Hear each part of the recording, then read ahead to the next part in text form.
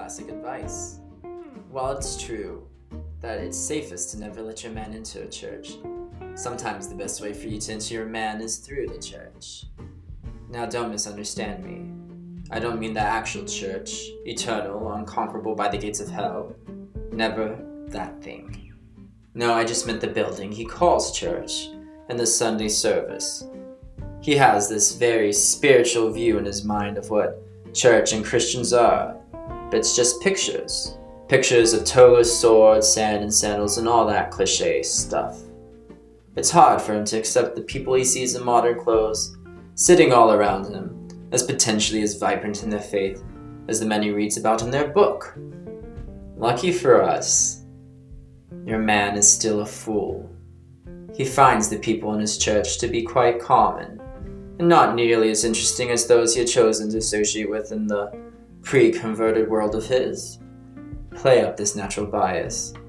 You see, he has not spent nearly enough time in the enemy's camp to form any sense of real humility. All that talk of his sinful nature is mere fluff. Deep down, he believes he has done the enemy quite a favor just by letting himself be converted in the first place, and to have to go to church with all those common people. You see, he has an unrealistic standard of what he believes a Christian to be. Play up the flaws of his congregation in his mind.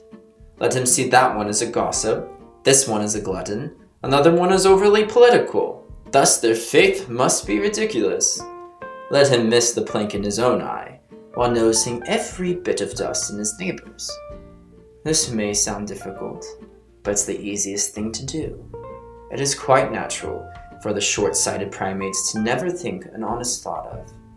If I, with my shortcomings, can somehow consider myself a Christian, why can my neighbors not? Don't worry. As soon as we separate him from the body and get him into our camp, when the animal dies, we have all eternity to show his hypocrisy with the peculiar clarity that hell provides. Act decisively, Wormwood. Your affectionate uncle, Screwtape.